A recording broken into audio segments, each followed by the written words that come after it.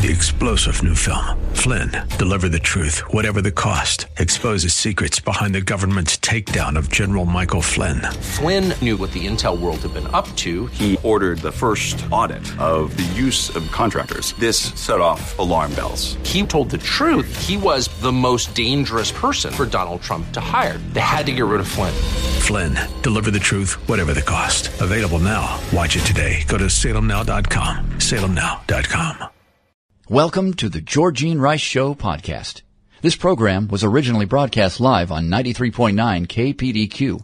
We hope you enjoy the show. Thanks for joining the Georgene Rice Show on 93.9 KPDQ. Filling in for Georgene, I'm Mike Lee, Director of Local Ministries for 104.1 The Fish, AM 860 The Answer KPAM, AM 1640 The Patriot, 93.1 El Rey, and True Talk 800, where I host our weekly ministry spotlight program, Difference Makers, Friday and Saturday afternoons at 1. Difference Makers also airs 1 p.m. Saturdays on 93.9 KPDQ. Just email Mike Lee at kpdq.com if you'd like to discover what it takes to have your own radio program, appear at our events, maybe even host them yourself at no risk to you, or advertise your outreach or business. That's Mike Lee at kpdq.com. In the studio, Ryan Price, who is the Area Director of Oregon and Idaho for the American Foundation for Suicide Prevention Oregon chapter, whose office is located on Beaver Creek Road in Oregon City. And I want you to mark down Thursday, May 9th on your calendar for an event they have, which is about ministering to faith communities affected by suicide, and it's called Soul Shop, to be held at West Portland United Methodist Church. That's on Southwest Taylors Ferry Road, a nice red brick building a couple of blocks west of Barber World Foods and the Barber Boulevard Park and Ride area, just off of I-5. So welcome, Ryan Price. How are you today, sir? I'm well. Thanks for having me. You did great with the name. Sometimes the American Foundation for Suicide Prevention can be a little tongue twister. I'm ashamed to admit that my grandparents got me into pro wrestling when I was a teenager. So a billion times over have I called you the American Federation instead of Foundation. But I finally got it right. And apparently we have some friends in common, including my dear sister Anna Maddox, who used to work with AFSP in the past. So can you tell us, first of all, about Soul Shop and what's this all about coming on Thursday, May 9th? Yeah, so Soul Shop is a day-long workshop that is geared toward faith leaders. And when we say faith leaders, these are people who are maybe leading small groups at their church, or leading, or they're pastors or bishops at their church, or they're, in Young Life or FCA, something like that. But it's really a day-long workshop that is both evidence-based suicide prevention education incorporated with biblical principles. And so we're really excited because I think that, a lot of people out there may have had a bad experience in a church related to mental health. And so this is really preparing faith leaders to handle situations of suicide when it comes up within their ministry, whether it be in a church or at a school or in a, sports athletic club or something like that. Okay. Well, as a fellow Christian, Ryan Price, you and I both believe that the ultimate truth comes from the Holy Bible. And at the same time, God gives us resources, whether they are, medical breakthroughs or in the field of counseling and things like that, and in mental health. So in your opinion, and I'm not trying to sound like I'm throwing the church under the bus as much as just trying to ask a relevant, pertinent question. Do we as the church, being brothers and sisters in Christ, not any particular building or denomination or congregation, do we as the church need to step up our game when it comes to mental health and preventing suicide? Are there simplistic church speak type mottos we have out there that really aren't helping the cause? I don't know if there's specific church speak mottos out there, but, the history of the church related to suicide is not great, right? Coming out of the Catholic faith, in just very recent history, it was still considered a cardinal sin, suicide was. And so we can change that culture. We know that the Bible doesn't talk, there's only one unforgivable sin, right? Which is the blasphemy of the Holy Spirit. But suicide, as it relates to the church, I think that as it relates to the church or schools or the medical community, we can all elevate our education to do better, and to be able to treat and support and walk alongside and be with people who are struggling with thoughts of suicide or who have been impacted by suicide. in a typical church congregation, about half the people there have been impacted by suicide in one way or another. And so if our faith leaders are not equipped, it's not to say they couldn't be helpful, but 8 hours of education specific to suicide prevention can really go a long way in terms of getting on the same page, knowing what to do, what's best to do, and how they can help people who are struggling or who've been impacted. So Soul Shop is coming up on Thursday, May 9th, being held at West Portland United Methodist Church on Southwest Taylor's Ferry Road. Tell me, Ryan Price, for AFSP, who is your target audience? Who needs to strongly, prayerfully consider going to your Soul Shop workshop? Yeah, so this is really anybody who could be considered a faith leader, right? And so the Bible calls us all priests, right? We're all holy. We're a holy priesthood. And so it could really be anybody. If you even lead a small Bible study on Friday mornings, or if you lead a congregation of 3,000 people, or if you're, a volunteer coach for FCA, or, a Young Life leader or something like that, it's really anybody in a leadership role currently, or who has hopes of being in a leadership role in the future to come. So it's really anybody that wants to learn. And it, like I said, it's an evidence-based suicide prevention program that has elements from the Bible. I love the fact that you are incorporating the Word of God into this. Now, is this strictly for Christians only, or will anyone who deals with people altogether, whether or not they happen to be card-carrying, church-going Christians, would anybody benefit from Soul Shop coming up on May 9th? I do think so, yeah. And as I understand, I've not actually done this program yet. I've talked to Michelle, who's a national trainer. She's going to be leading the program. She's coming from, I think, somewhere in Ohio, if I recall correctly. But the principles, they use the faith principles, are from the Bible. So if it's maybe a Jewish rabbi or something like that, they may not identify with the principles from the New Testament that are used as examples. But the suicide prevention concepts still do apply. And I think if you're a person who knows your holy text well enough, you can search your scriptures, your text, to figure out where the evidence-based suicide prevention concepts fit into the context of your of the holy book for your faith. The American Foundation for Suicide Prevention is hosting Soul Shop, ministering to faith communities affected by suicide, because it's estimated that 1 out of every 2 people in a given congregation has personally been affected by suicide. And Soul Shop trains faith community leaders to offer support and hope and connection to those in their congregations, co-sponsored by the AFSP. Soul Shop equips participants with the resources and guidance they need to foster hope and healing in their community. Thursday, May 9th at West Portland United Methodist Church on Taylor's Ferry Road. This is the Georgene Rice Show on 93.9 KPDQ. You're listening to the Georgene Rice Show podcast. It's aired on 93.9 KPDQ. Welcome back to the Georgene Rice Show. Filling in for Georgene, I'm Mike Lee.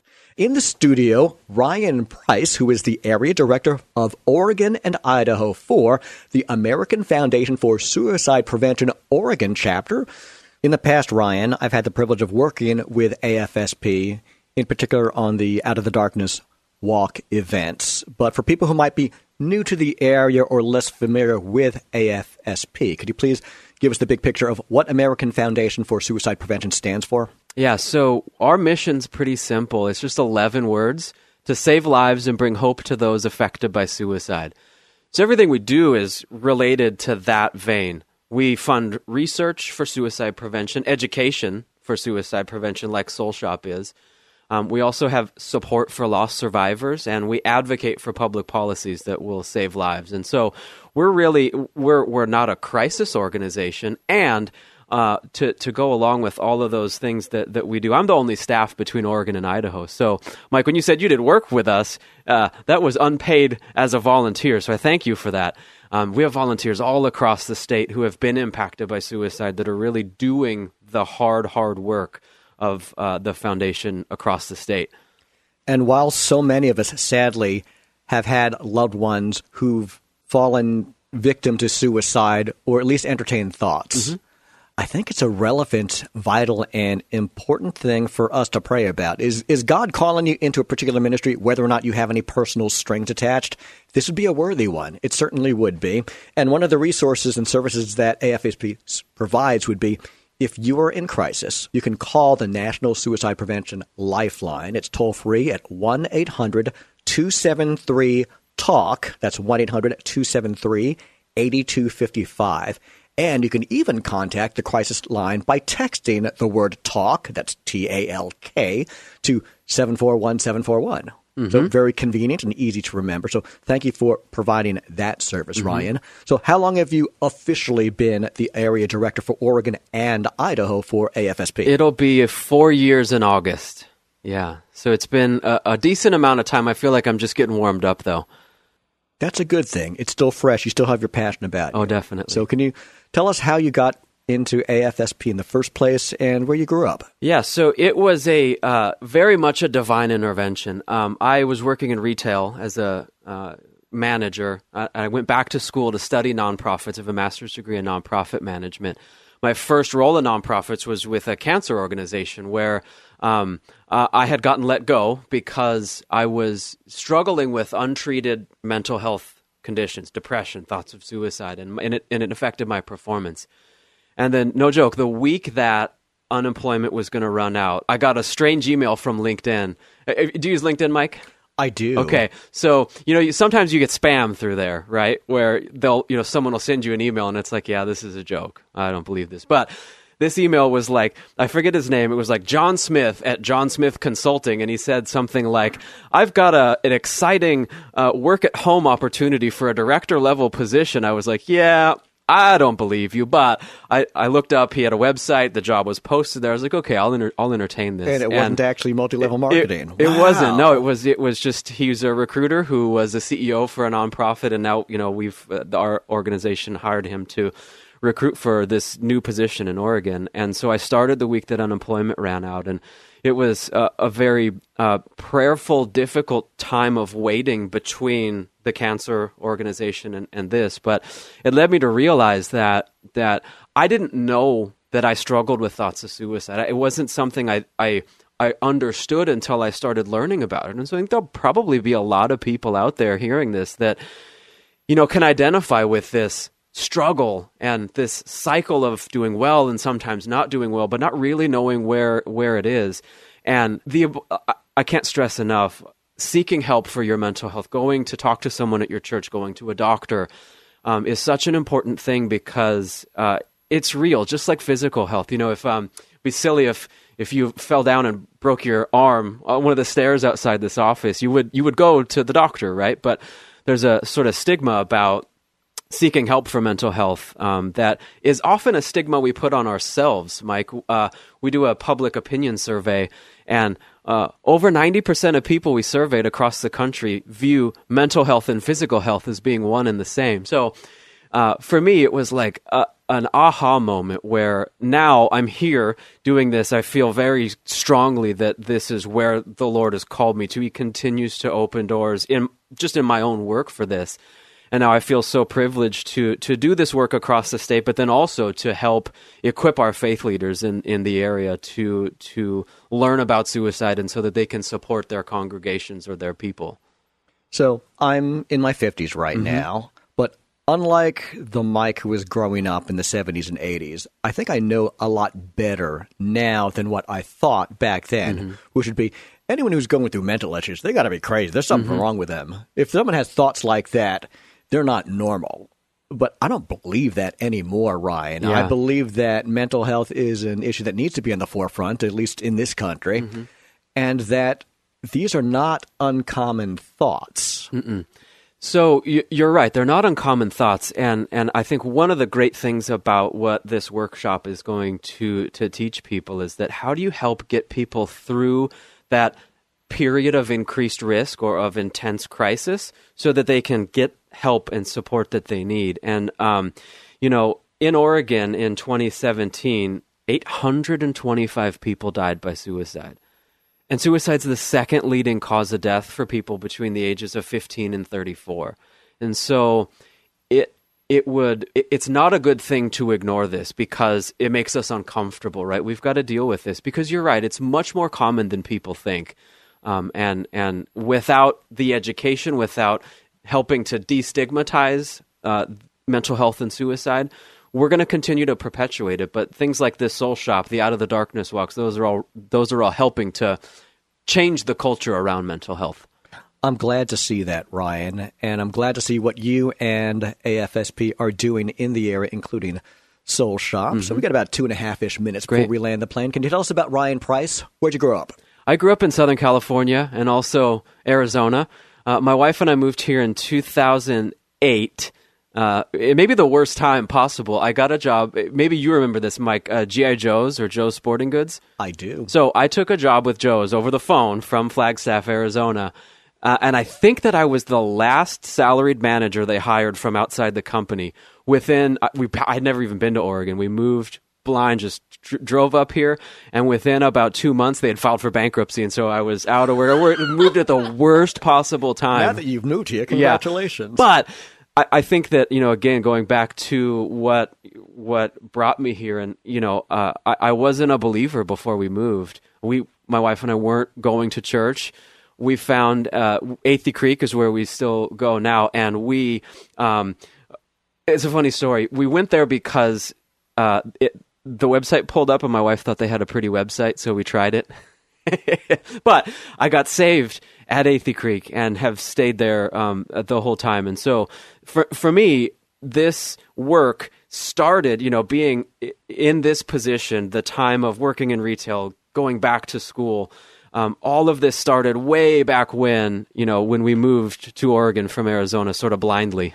I'm so glad that you and your wife are here, Ryan Price, and that the American Foundation for Suicide Prevention is hosting Soul Shop, ministering to faith communities affected by suicide, because it's estimated that 1 out of every 2 people in a given congregation has personally been affected by suicide.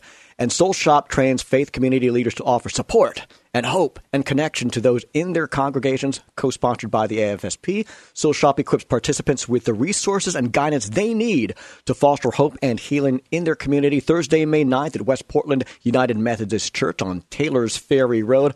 Also glad, but not at all surprised to hear that Brett Metter and the good people of Athey Creek reached you and helped bring you to the Lord. Yeah. Very excited about that. So anyone you just send a shout out to or say hi to, Ryan? No, I don't think so, Mike, but thank you so much for allowing me the time, and I appreciate it. It's truly my privilege. Ryan Price, Area Director of Oregon and Idaho for the American Foundation for Suicide Prevention. Prayerfully consider coming out to Soul Shop Thursday, May 9th. You won't regret it. This is Mike Lee filling in for Georgine on The Georgine Rice Show. You're listening to The Georgine Rice Show podcast. It's aired on 93.9 KPDQ. You're listening to The Georgine Rice Show. I'm Mike Lee filling in for Georgine. On the night before Fish Fest at Riverfront Park, it's Gospel Sing Live from 7 till dark. And one of our very special artists coming to join us at our initial gospel music event of the summer is Wes Hampton. I want you to follow Wes Hampton on Facebook and Twitter. And Wes has always loved music. He grew up with an admiration for the music of Steve Green and Larnell Harris, Michael English, and the iconic Gaither Vocal Band. He sang in not one, but 2 groups while in high school, where he traveled locally and performed concerts. Wes later attended Trevecca Nazarene University from 1996 through 1998, where he started off studying pre-med and sang lead for a gospel quartet. So welcome, Wes Hampton. How are you today, sir?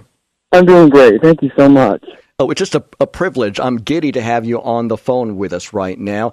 And I'm especially happy that you, Wes Hampton, are joining Tribute Quartet and the Booth Brothers for Gospel Sing Live. And I don't know if you know the history of our stations, but KPDQ is in its 50th year of a Saturday evening program on 93.9 KPDQ FM. It's called Gospel Sing. So to celebrate the 50th year of Gospel Sing, we decided to launch the largest gospel music event of the summer called Gospel Sing Live.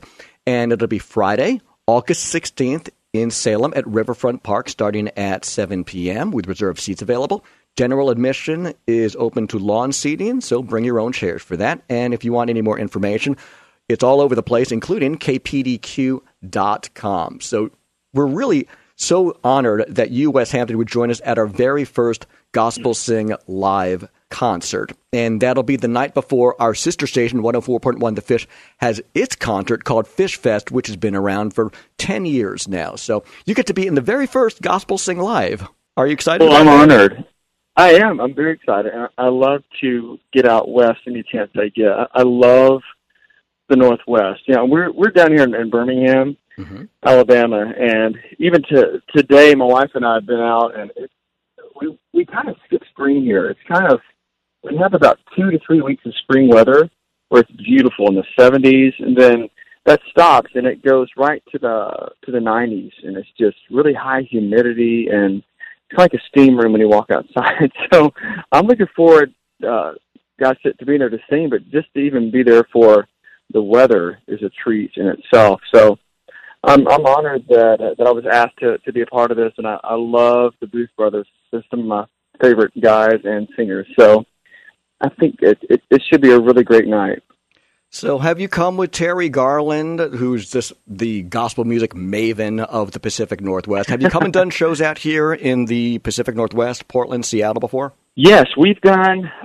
Terry has come out to several of the vocal band concerts that we have done out in the Portland area, and he's one of my favorite people. He's just such a sweet guy, and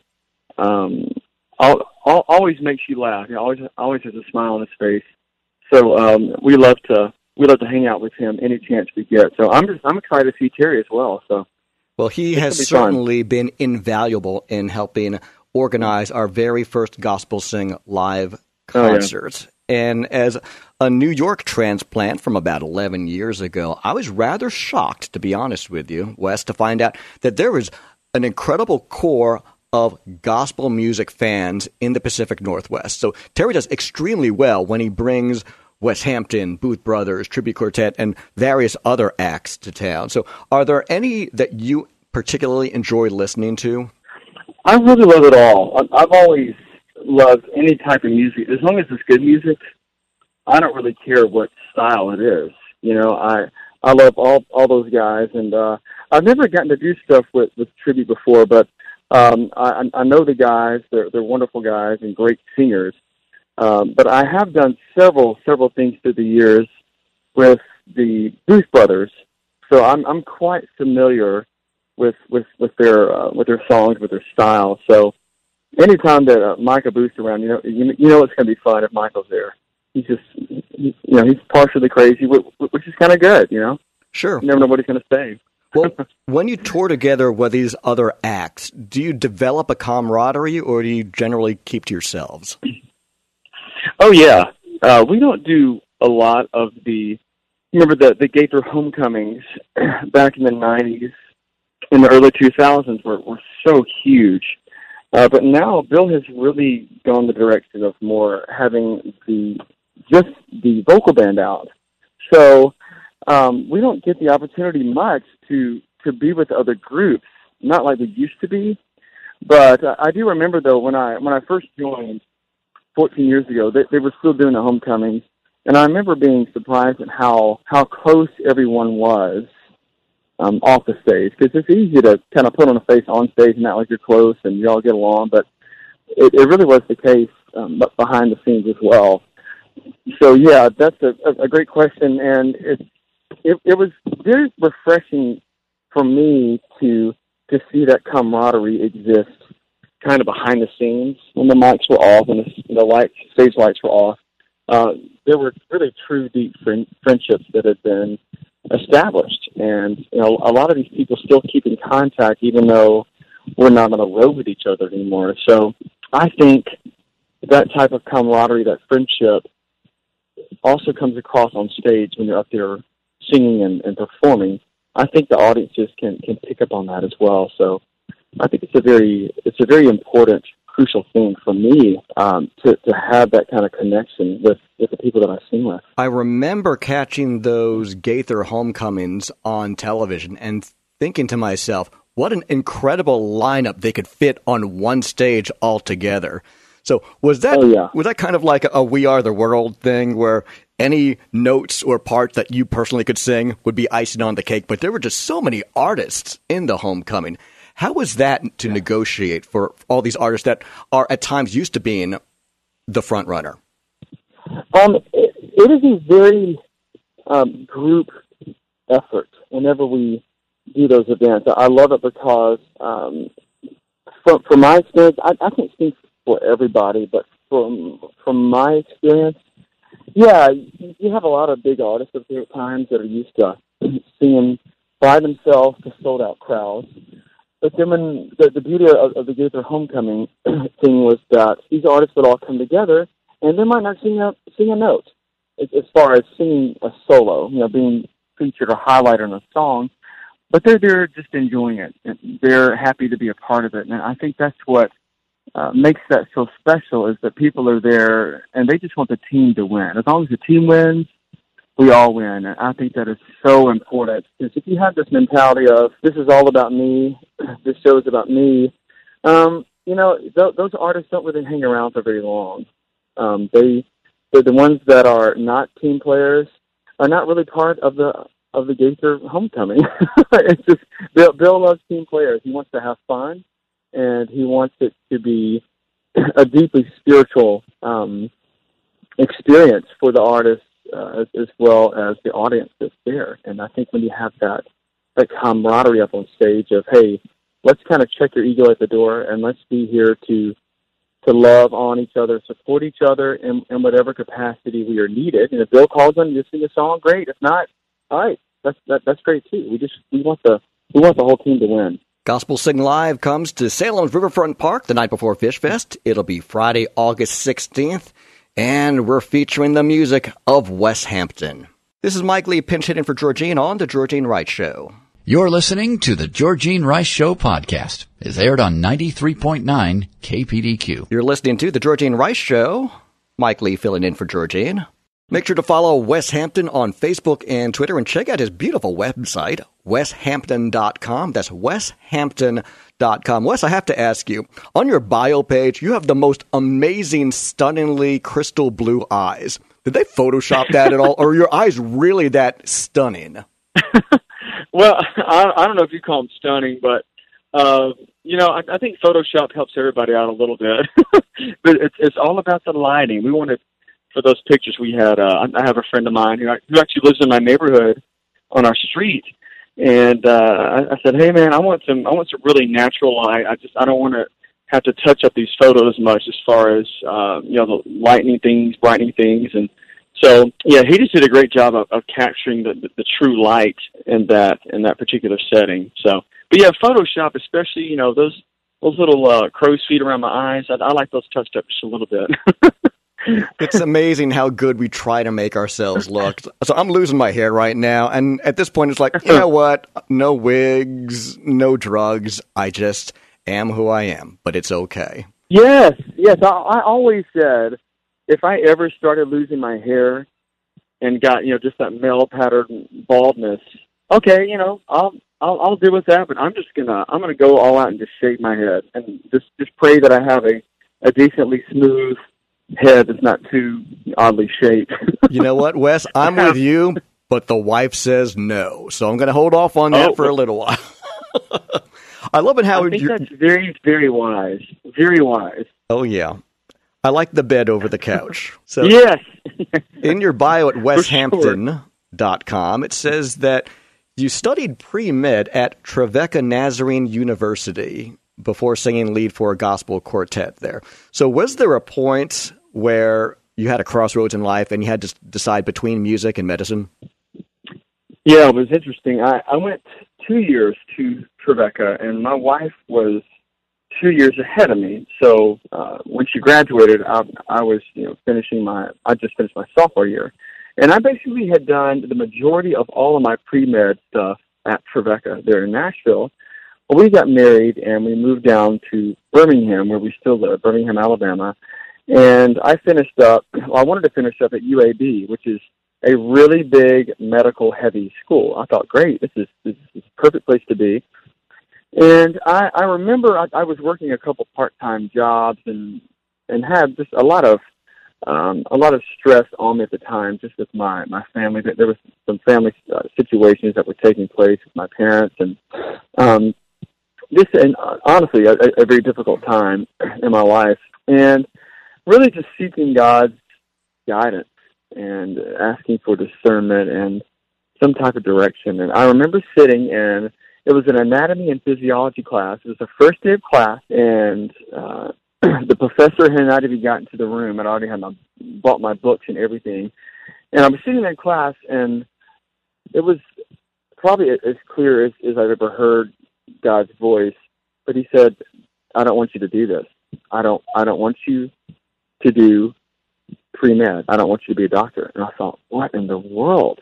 Because I knew I didn't want to, I didn't feel called to be, as far as a music minister or worship pastor goes, I never really felt a calling of that in my life. But I was also open to whatever God wanted to do. So I remember walking out of class, and I had taken a psychology class, and I really enjoyed that, and obviously I enjoy music. So I ended up changing my major to psychology of all things and had a minor in music. Well, fast forward a couple of years, I graduate, and then I go on staff full-time at a great church here in Birmingham, and enjoyed my job. I didn't feel like it was my ultimate calling. You know how you could do something you enjoy, but you don't feel like it's quite what God wants you to do ultimately. And that's how that was for me. And I remember sitting in my office there at church and praying clearly just for some very clear direction that morning. And then I get a call from my wife about an opening in the vocal band. And it was a very hush-hush scenario because they didn't want a ton of people trying out. Yeah, this wasn't going to be American Idol or The Voice with thousands of people trying out, right? They wanted to keep it to a select few. So, yeah, I mean, they didn't want just thousands of people showing up. So, very, very long story short, my family, my in-laws, were great friends with a lady who lived in Alexandria, Indiana, where Bill and Gloria live. And she knew that I was a huge vocal band fan, and she had called my mother-in-law that morning and said, hey, David Phelps is leaving the vocal band. And for those of you who don't know, David Phelps at the time was the tenor for the Gaither vocal band. Well, he was leaving, and no one knew about it yet. And she said, hey, I can give some stuff to Bill if Wes would want to. And so my wife tells her that, and I kind of freak out a little bit and think, gosh, this is really cool. But then I think, okay, realistically speaking, what are the chances really of me even getting an audition or even Bill hearing what I send in? So fast forward, we send stuff to Karen. He gets it to one of Bill's daughters because she was best friends with Suzanne, one of Bill's oldest daughter. And she got it to Bill, and that started a 7-week audition process for me of recording stuff in Birmingham, driving back and forth to Nashville. It was insane. And all this time, I'm thinking, okay, that morning I was sitting in class, and God told me to get up and walk out of class. This is what this is leading to. And it was just really cool to see how God had orchestrated this years before. And I love that God sees the bigger picture that we just can't see. And 7 weeks later was the final Billy Graham crusade. That was my audition, my final audition, and scared to death. But it was, they're in New York City, and there were 100 and something thousand people there. I think 140,000 people there. And a very long week later, Bill called and invited me to join. And that was over 14 years ago. So here we are now, and I'm getting to live on my dream, and I'm not a doctor. Was that an outdoor Billy Graham crusade? It was. Oh, my goodness. That was the last outdoor event I had for our sister stations, WMCA and WWDJ. It was in Flushing Meadows, Queens. Yes. And, oh, my goodness, I was at that same one, and that was your audition, technically? How wild was that? Yeah, I was terrified. Yeah, terrified. That was my final audition. That's fantastic. And I was there, coincidentally. Oh, my goodness. David Phelps is an amazing talent. We actually saw him. I took my wife to see him in Portland a few years back. We got to meet him afterwards. He's autographed her CD and everything. But, yeah, the Gaither Vocal Band is just a legendary band for you to be able to join. So in your wildest dreams, when you were doing pre-med and God said, well, sorry you bought those books new, you may as well get a refund on them now because I'm changing your direction. Did you have any idea that music, full-time, much less the tenor position for the Gaither Vocal Band, might be in your future years later? No. I remember having dreams about it, but I'm also I never consider myself an optimist, but I've also never considered myself a pessimist. I'm just right in the middle. I'm a realist. I just think, okay, realistically speaking, if something that sounds too good to be true, it is, because in my life experience, that has been the case, and that's how this sounded for me. It was, hey, this is a cool opportunity. Wow, you get to audition. That's as far in my mind as it was going. And I will say this though, there was this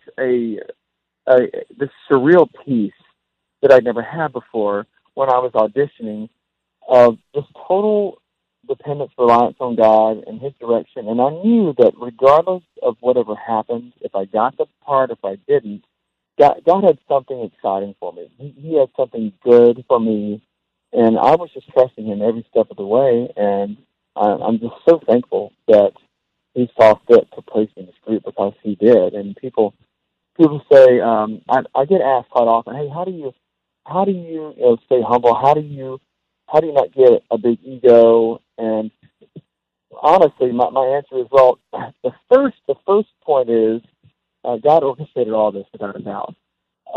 Number two, there are probably 1,000 other guys that could do what I'm doing right now. They could easily fill my shoes, and I'm replaceable.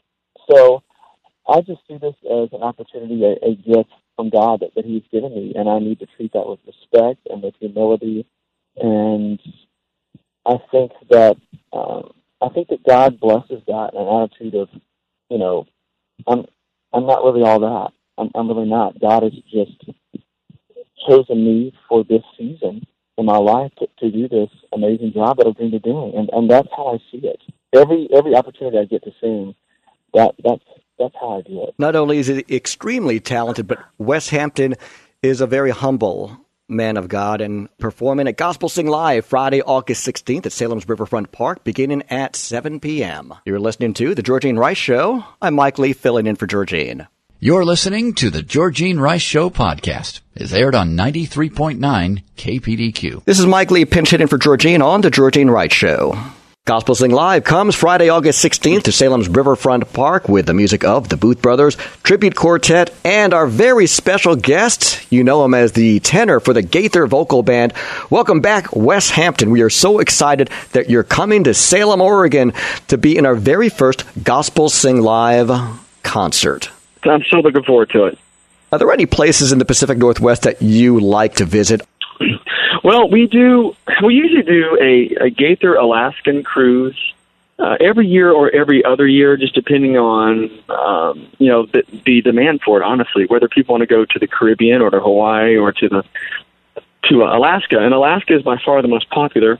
And we fly into Seattle for that cruise, and I love Seattle. Again, as I said earlier, I love the Pacific Northwest. It's just so beautiful. Not that the weather is perfect.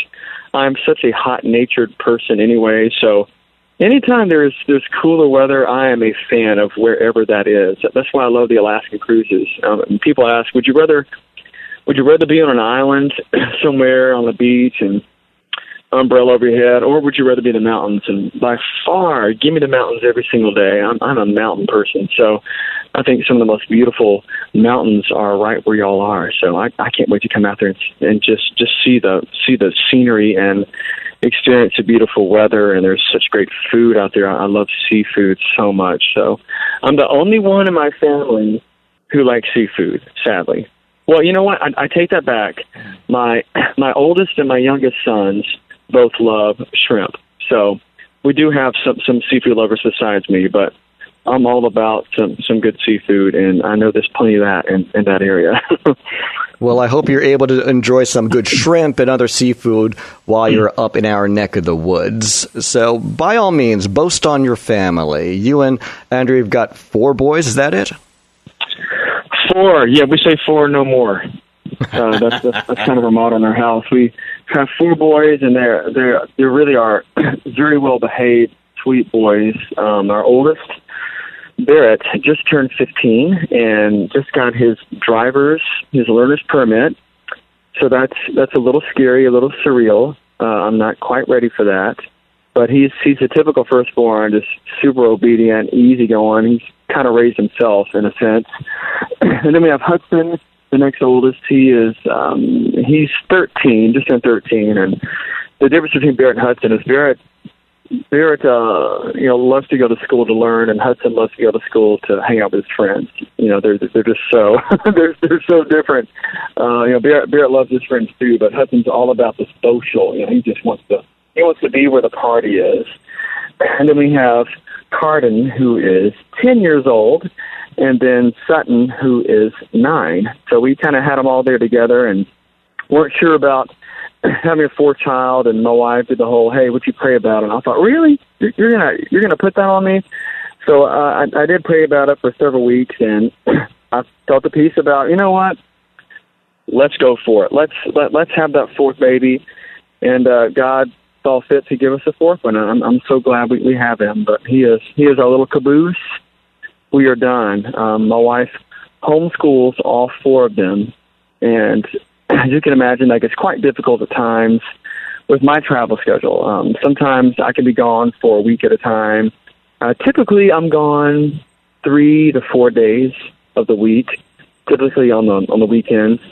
So she really has her hands full. So I try to really give her some time when I get home to go get a pedicure, whatever. Just go out with your friend for lunch. Just get away from all this testosterone and enjoy some you time. So I really try to do that, and I try to really make life as easy as I can for her. I don't always succeed, but I try to cook meals ahead of time and freeze stuff so she can just put stuff in the oven and have it, so that after homeschooling all day, she doesn't have to go to the kitchen and try to think of something to fix and mess with all that. So just one less thing that I can kind of take off her plate. I will definitely try to do that. You're a good husband, Wes Hampton. You know what I find funny? I try to be. We also homeschool, and I wasn't looking for this when I joined KPDQ and The Fish and True Talk 800 here, but there's a solid 5 families here at our various stations that are into homeschooling. And I agree with you. My wife and I were recently having this discussion, saying that after our youngest, Linnea, graduates, that she wants to go out and get a quote-unquote real job and bring some money in. And I rebutted her. It's like, Pam, everybody realize you work harder than I do. I love what I do. I put in my efforts. But homeschooling my kids is just on a different plane altogether. Ooh. So yeah, it is so much work. It really is, and we are so excited because we actually just picked up. I'm actually in my car right now, and we picked up our boys from their next to last day of their homeschool co-op, and we are so excited to be winding down for the summer. We need a break so desperately. Just no school, no pre-algebra. Lord help me. It's just I'm so excited to have some time away from school, and especially my wife, especially Andrea. She's so excited to, maybe sleep in a little bit and not have to be teaching all day. Because, as you know, it really is a ton of work. But at the same time, with what I do with my schedule, the homeschool thing was just a no-brainer. We've only been doing it for, I think, 4 years, 4 years.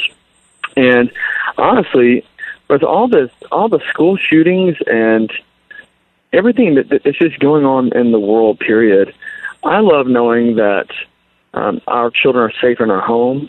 I love knowing that we were able to teach them quality education stuff, but also the curriculum, not all the curriculum that we use does this, but some of it does incorporate some biblical teaching into it, like their biology course really incorporates a biblical perspective of, hey, God, when God created the world, such and such, and it goes on to explain whatever it is, the chemistry of whatever.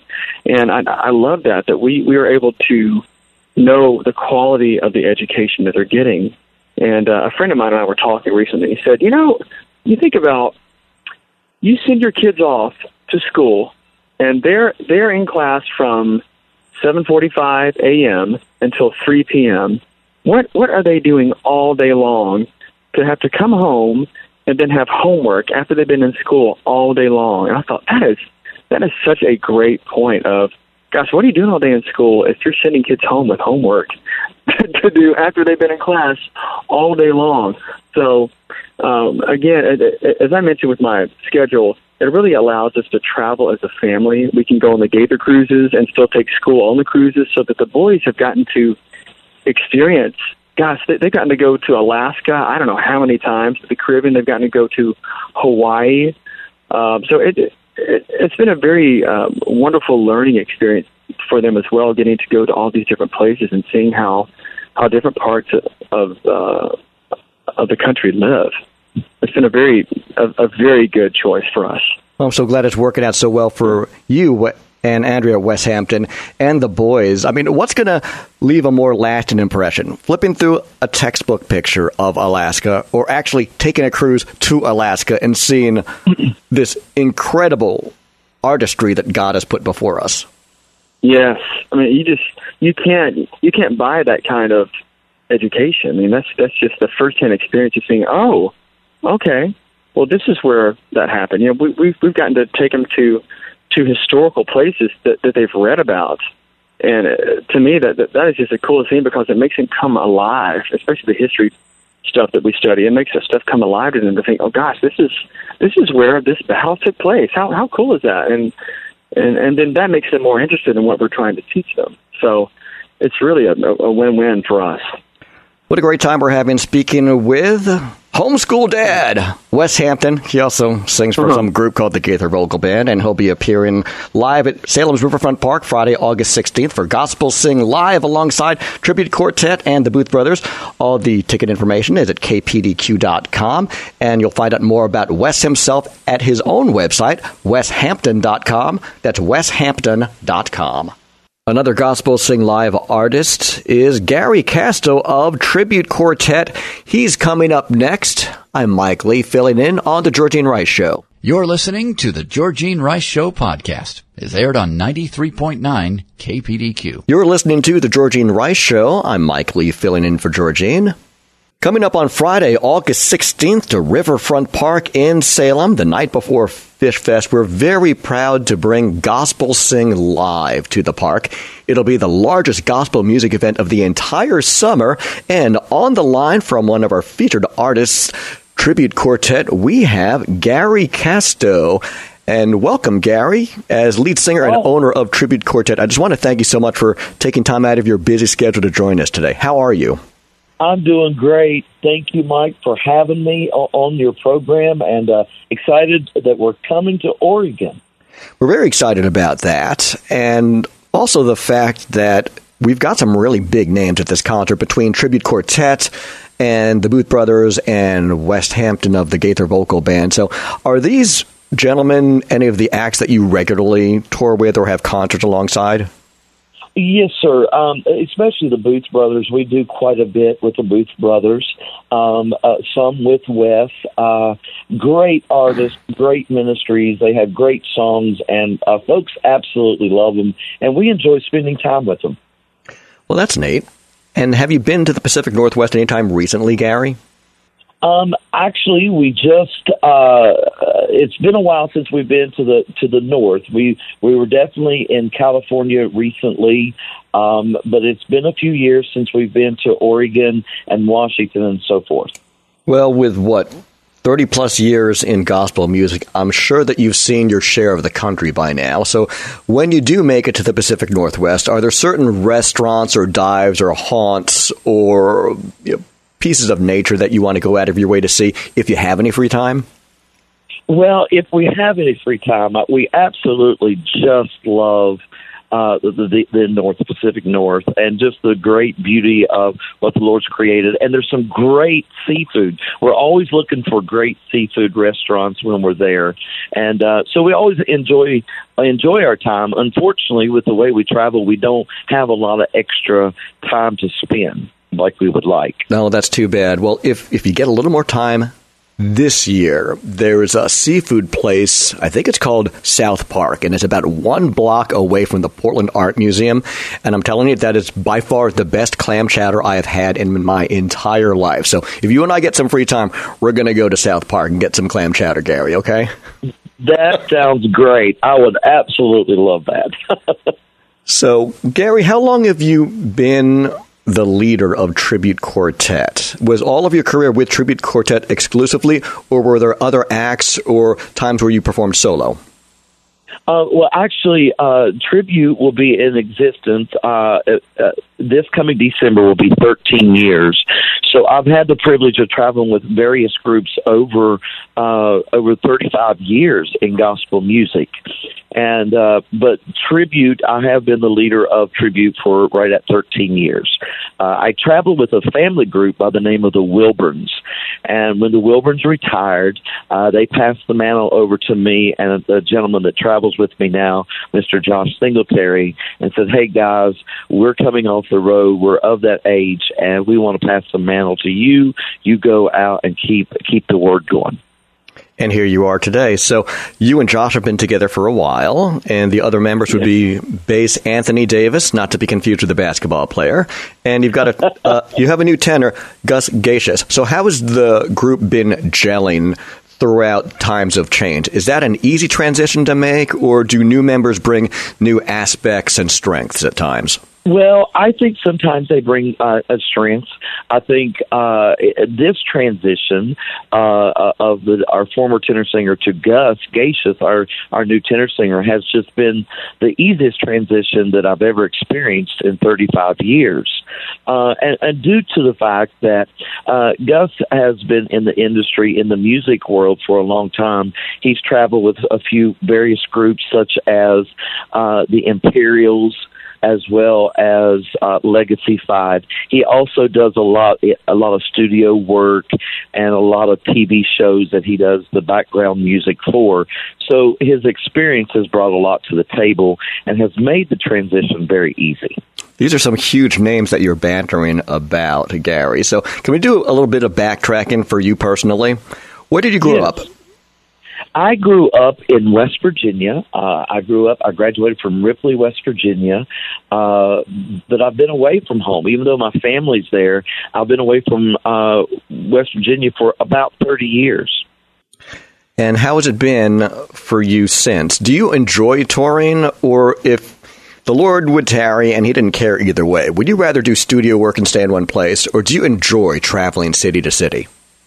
Oh, definitely would be traveling. As long as the Lord gives me strength and, good health to be able to do this, I will continue. I love to travel. I love to see the world. But most of all, I love to be able to go out and see all the fans and the supporters of gospel music. And I love spending time with them, hearing their stories, being able to stand and listen to what they're going through and give encouragement to them and to pray with them. And so I love that aspect of what we do. So not all artists are like you, Gary Casto. So you generally enjoy not only performing a great concert, but then meeting your fans afterwards and having conversations.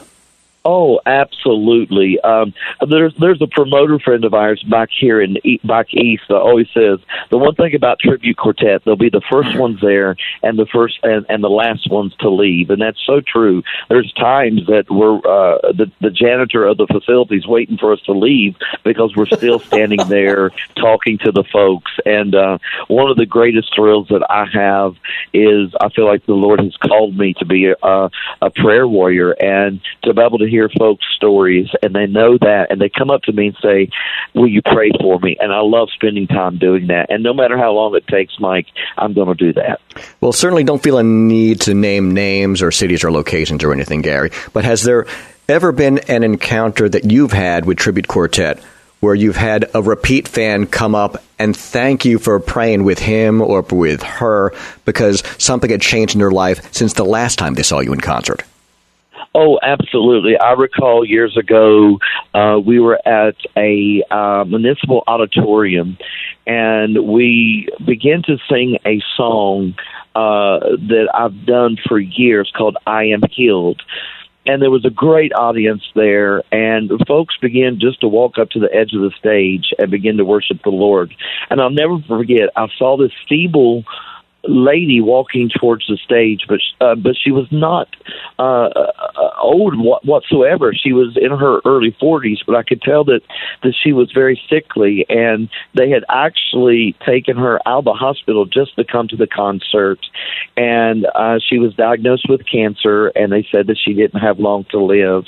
And I'll never forget this until the day I die. I remember going down and praying for her, and just having a great moment with her and the Lord and a few others that were standing around. 2 years later, we went back to that same venue, and to my surprise, here's that lady, and she comes up to me at the product table and says, "I'm that lady that they gave up on, but the Lord had a different plan." That's just an amazing story. Gary Casto is the lead singer and owner of Tribute Quartet. What I want you to do is go to your computer or your smartphone and sign up for their newsletter at tributequartet.com. That's tributequartet.com. We do want to hear more about Tribute Quartet and more from Gary next, but make sure to follow them as well on Facebook, Twitter, iTunes, Instagram, SocialCam, YouTube, Tumblr, and Vimeo.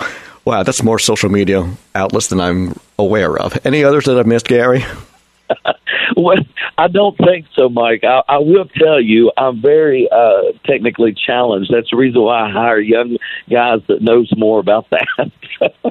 You're a smart man. More with Gary Casto of Tribute Quartet next. Filling in for Georgene, I'm Mike Lee. You're listening to the Georgene Rice Show podcast. It's aired on 93.9 KPDQ. Mike Lee here in for Georgene on the Georgene Rice Show. Gospel Sing Live is coming Friday, August 16th, Salem's Riverfront Park, featuring the music of Wes Hampton of the Gaither Vocal Band, the Booth Brothers, and Tribute Quartet, whose leader and founder, Gary Casto, is on the line. So, Gary, how did you get Tribute together in the first place? Well, when the Wilburns that Josh and I traveled with decided to retire, and they passed, as I said earlier, they had passed the mantle over to us, word got out that we was going to continue and that we was going to need vocalists. I never put a press release out. It was just the intertwinings of our industry folks talking, and I began to get resumes emailed to me, a phone call stating, "Hey, I would be interested in trying out for Tribute if you have auditions." At that time, we didn't even know for sure the name of the group, and it just sort of become a happening thing. And so we tried out a few people, started Tribute Quartet, and here we are today. So was this a long process, or was it shortened by the fact that it's not like you posted it publicly or hosted open tryouts or Voice or American Idol type things, but it was more word of mouth than anything else at the beginning, right? Oh, absolutely. I'll never forget it. It was like in September. I'm trying to remember dates, but let me just say this: with less than 3 to 3.5 weeks, I had Tribute up, running, in place, record contract, and booking agent. So did that come solely from your connections and the fact that you came out of an established act with the Wilburns, or did things just supernatural? That seems really fast to fall into place, doesn't it?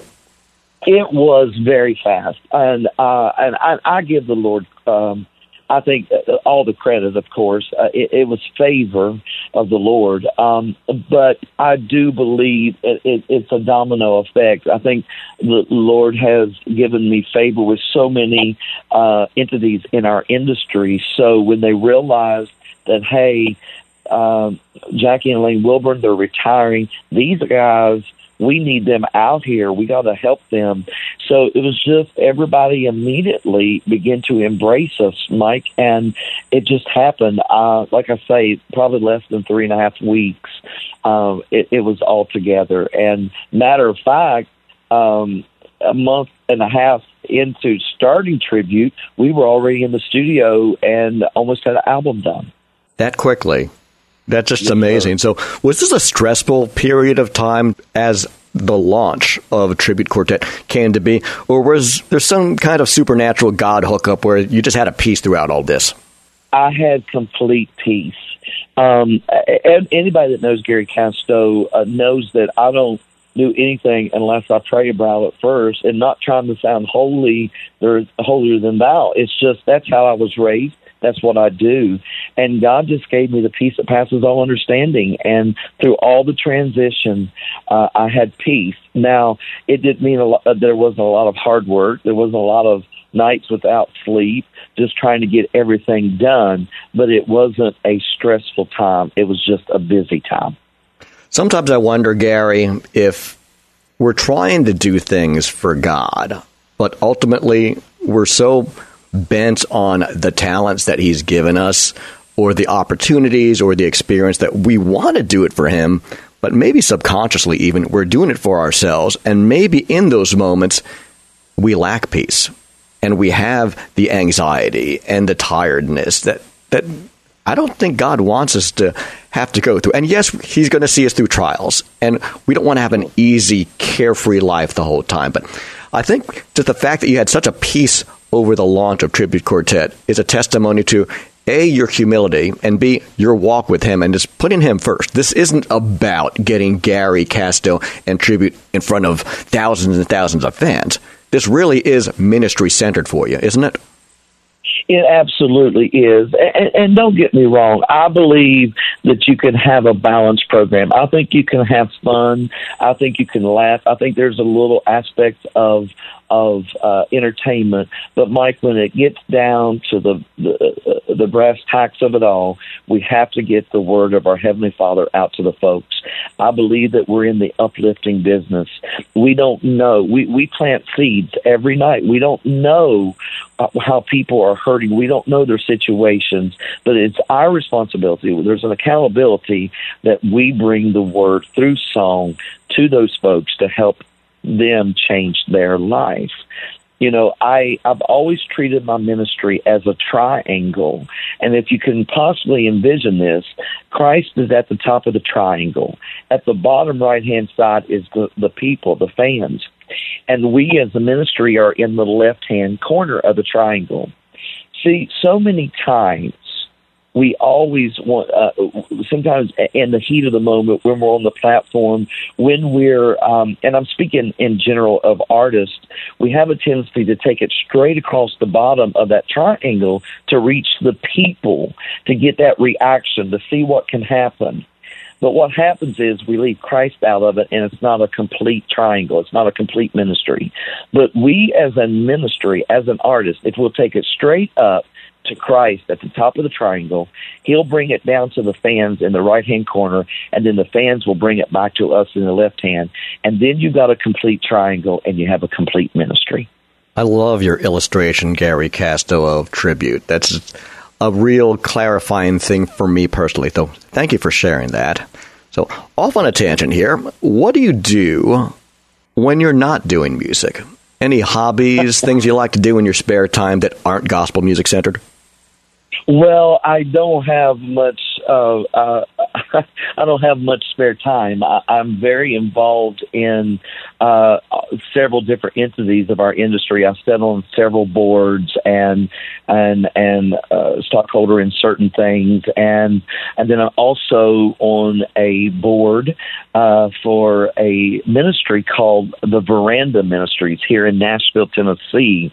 It's a respite daycare for families who have members that are Alzheimer's and dementia patients, and we do a respite daycare center for them. So I'm on the board for that, and that keeps me very busy.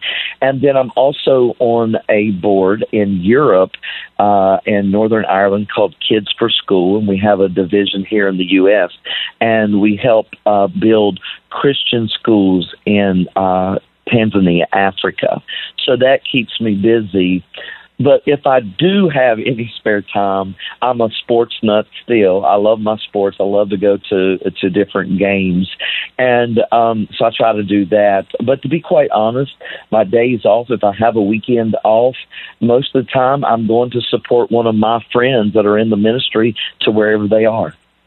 So because you serve on so many different boards, Gary, and have helped mentor so many musicians, what up-and-comers do we need to be looking out for? Oh, my goodness. We have so many great new artists coming on the scene. There's a family out of Illinois called the Kramers. Great family group. We have another, the Mylon Hayes family out of North Carolina. Great family group. Excited about what the Lord's doing in their life. So we do have some great talent coming in. Well, I'm excited about that not only are you, Gary Casto, making sure that Tribute spreads the gospel out there throughout your concerts, but you're also, in a way, mentoring the next generation of artists to follow in your footsteps. Friends, make sure that you follow Gary Casto on his website, tributequartet.com. Sign up for his newsletter. That's tributequartet.com. More with Gary next on The Georgene Rice Show. You're listening to the Georgene Rice Show podcast. It's aired on 93.9 KPDQ. You're listening to The Georgene Rice Show, and I'm Mike Lee, filling in for Georgene. On the night before Fish Fest at Riverfront Park, it's Gospel Sing Live from about 7 till dark, and one of our very special featured artists is the leader and founder of Tribute Quartet, Gary Casto, on the line. Gary, thanks so much for taking time out of your busy schedule to join us today. Are you holding up all right? I'm doing great, Mike. Thank you so much for having me. It's truly my privilege. And you mentioned a couple of boards that you served on. So I want to ask you about, and I hope that I pronounce this correctly, the Veranda Ministry that helps out Alzheimer's and dementia patients, family who have members in their family that have this disease. And so they become their caregivers, and sometimes it's just nice for them to have time to go out and take care of their own business. So we have a daycare for these patients, and we do activities with them, take them out to eat once a week, do different games with them, crafts with them, just to keep their motor skills at the top that they can be. I want to thank you for that ministry in particular, Gary, because it strikes a chord with me, having lost my father-in-law to Alzheimer's and my mom to dementia. I love the fact that you're giving a break not only to our seniors, but their families, who at times give so much energy and attention to try to get through in this sandwich generation where perhaps they're raising kids and at the same time trying to be good caretakers of their aging parents. So is there a way that you got into this? Do you have any experience that really turned your heart to serve with the Veranda Ministry? Well, the dear friend of ours, Miss Mary Ann Oglesby, she is the leader of this organization, and we've been friends for years. And just through her experience and being out on the road and seeing this in front of our eyes, or families who are going through this, it's just given me a perspective in how to help.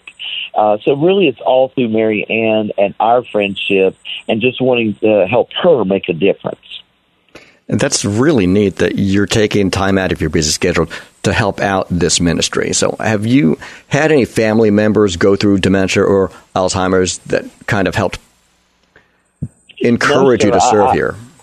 No, actually I haven't. I've been fortunate that we've not had to face that at this point in time, but I still have a heart for it to folks that I know. I mean, Mike, as we travel all over this world, quite literally all over the world, we see families going through this, and many times they bring their family, their loved ones with them that are facing this dreaded disease, and I get to experience that and interact with that. So it just gave me a new perspective of what I should do and try to help in this area. It makes sense for someone who endured some heinous event to serve in a ministry to give back. But in your case, Gary Casto, it just seems like you're doing this out of love of people and out of obedience to the Lord. So I want to thank you for not only serving with the Veranda Ministry, but can you tell us more about what you're doing with these kids' schools in Africa and how you got into serving with that side? Yes, we have some dear friends in Northern Ireland, Tom and Margaret Robinson, that head up this organization, Kids for School. And it's a Christian-based organization, nonprofit, that that has went into Tanzania, Africa, and there's such a need there for schools, Christian schools. We help provide uniforms for them, food for them and their families, building these schools, school materials. And so it's just a desire to be a part of something that's an outreach. And so Tom and Margaret become friends of ours. They love gospel music. We've sang for them several times in Ireland. And just this past June, they invited us to come to Tanzania, and we spent several days in Africa interacting with the kids, going out, helping them, delivering clothes, delivering food, playing with the kids, sitting down one-on-one with the kids and working with them through translators, and then just spending time there seeing what we're endorsing. It's wonderful that you could help the kids out as you're doing, in addition to all that you're carrying as the leader of Tribute Quartet. So that's just an amazing life that you're living for the Lord. So I hope He keeps you healthy and that you persevere and that you get along with your teammates well. So traveling isn't for the faint of heart. Could you boast upon the other members of Tribute and some of the things you might like to do together between gigs? I think that I have, and many would probably say, oh, you're just saying this, but I think I have one of the greatest teams in gospel music today. They are all team players. I remember several years ago, they come to me and they said, we want to speak with you. And I thought, oh my goodness, you hate that dreaded word. And because you think, okay, somebody's upset, what's going on? And it wasn't. They said, you know what? Let us take care of you on the road. Let us go out, make music, and take care of you on the road. And you handle the business side and you, the industry side. That's more your forte, and we'll have a long career together.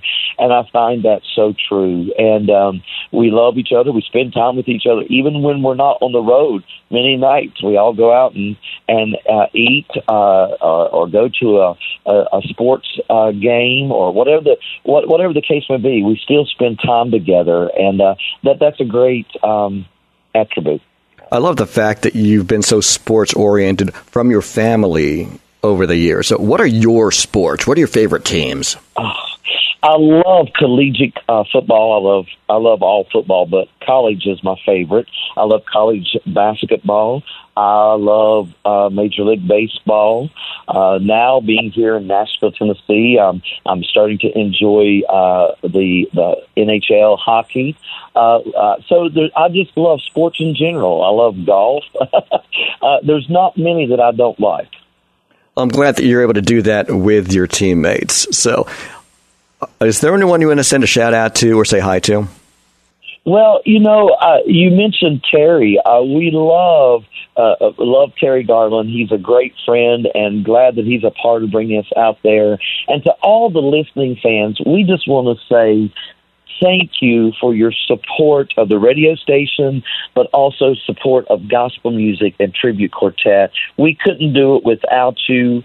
And listen, come out and be with us at the spring event. We're going to have a great time. We're so excited to see Gary Casto and his group Tribute Quartet join in Wes Hampton of the Gaither Vocal Band and the Booth Brothers Friday, August 16th at Riverfront Park in Salem. The show starts at 7. Gospel Sig Live, the very first one. It'll be the largest gospel music event of the summer. All the details are up on our website, kpdq.com. That's kpdq.com. Reserved seats are available. General admission is lawn-seated, so make sure that you set up to bring your own chairs. And if you need any more information, you can call us right here at the station or check out kpdq.com. So, Gary Casto, Tribute Quartet leader, thank you so much for joining us today. Hey, Mike, thank you, and thank you to the radio station, and we look forward to seeing everybody on August the 16th. It's going to be a great night. Looking so forward to it. We'll see you there. As are we all, Gary Casto. Check out tributequartet.com and sign up for their newsletter. That's tributequartet.com. Filling in for Georgine, I'm Mike Lee on The Georgine Rice Show. Thanks for listening to the Georgine Rice Show podcast. If you'd like to download a podcast of the show or would like more information on today's guests, please visit the show at kpdq.com or on Facebook. Follow the show on Twitter at GRiceShow and like us on Facebook. And join us live every weekday at 4 for more critical thinking for critical times on 93.9 KPDQ. 3-star General Michael J. Flynn, head of the Pentagon Intelligence Agency, knew all the government's dirty secrets. He was one of the most respected generals in the military. Flynn knew what the intel world had been up to. He understood its funding. He ordered the first audit of the use of contractors. This set off alarm bells. The explosive new documentary, Flynn, Deliver the Truth, Whatever the Cost, uncovers the facts behind this scandal. Flynn told the truth. He was the most dangerous person for Donald Trump to hire. I find out the worst enemy that I'm going to face in my life is right here in America. They took my assessment and they wanted me to change it. And I was like, I'm not changing it. They had to get rid of Flynn. With in-depth interviews, archival footage, and never-before-seen personal records of the man behind the headlines. I just felt like I was drowning. Flynn, Deliver the Truth, Whatever the Cost. Available now. Watch it today. Go to salemnow.com. salemnow.com.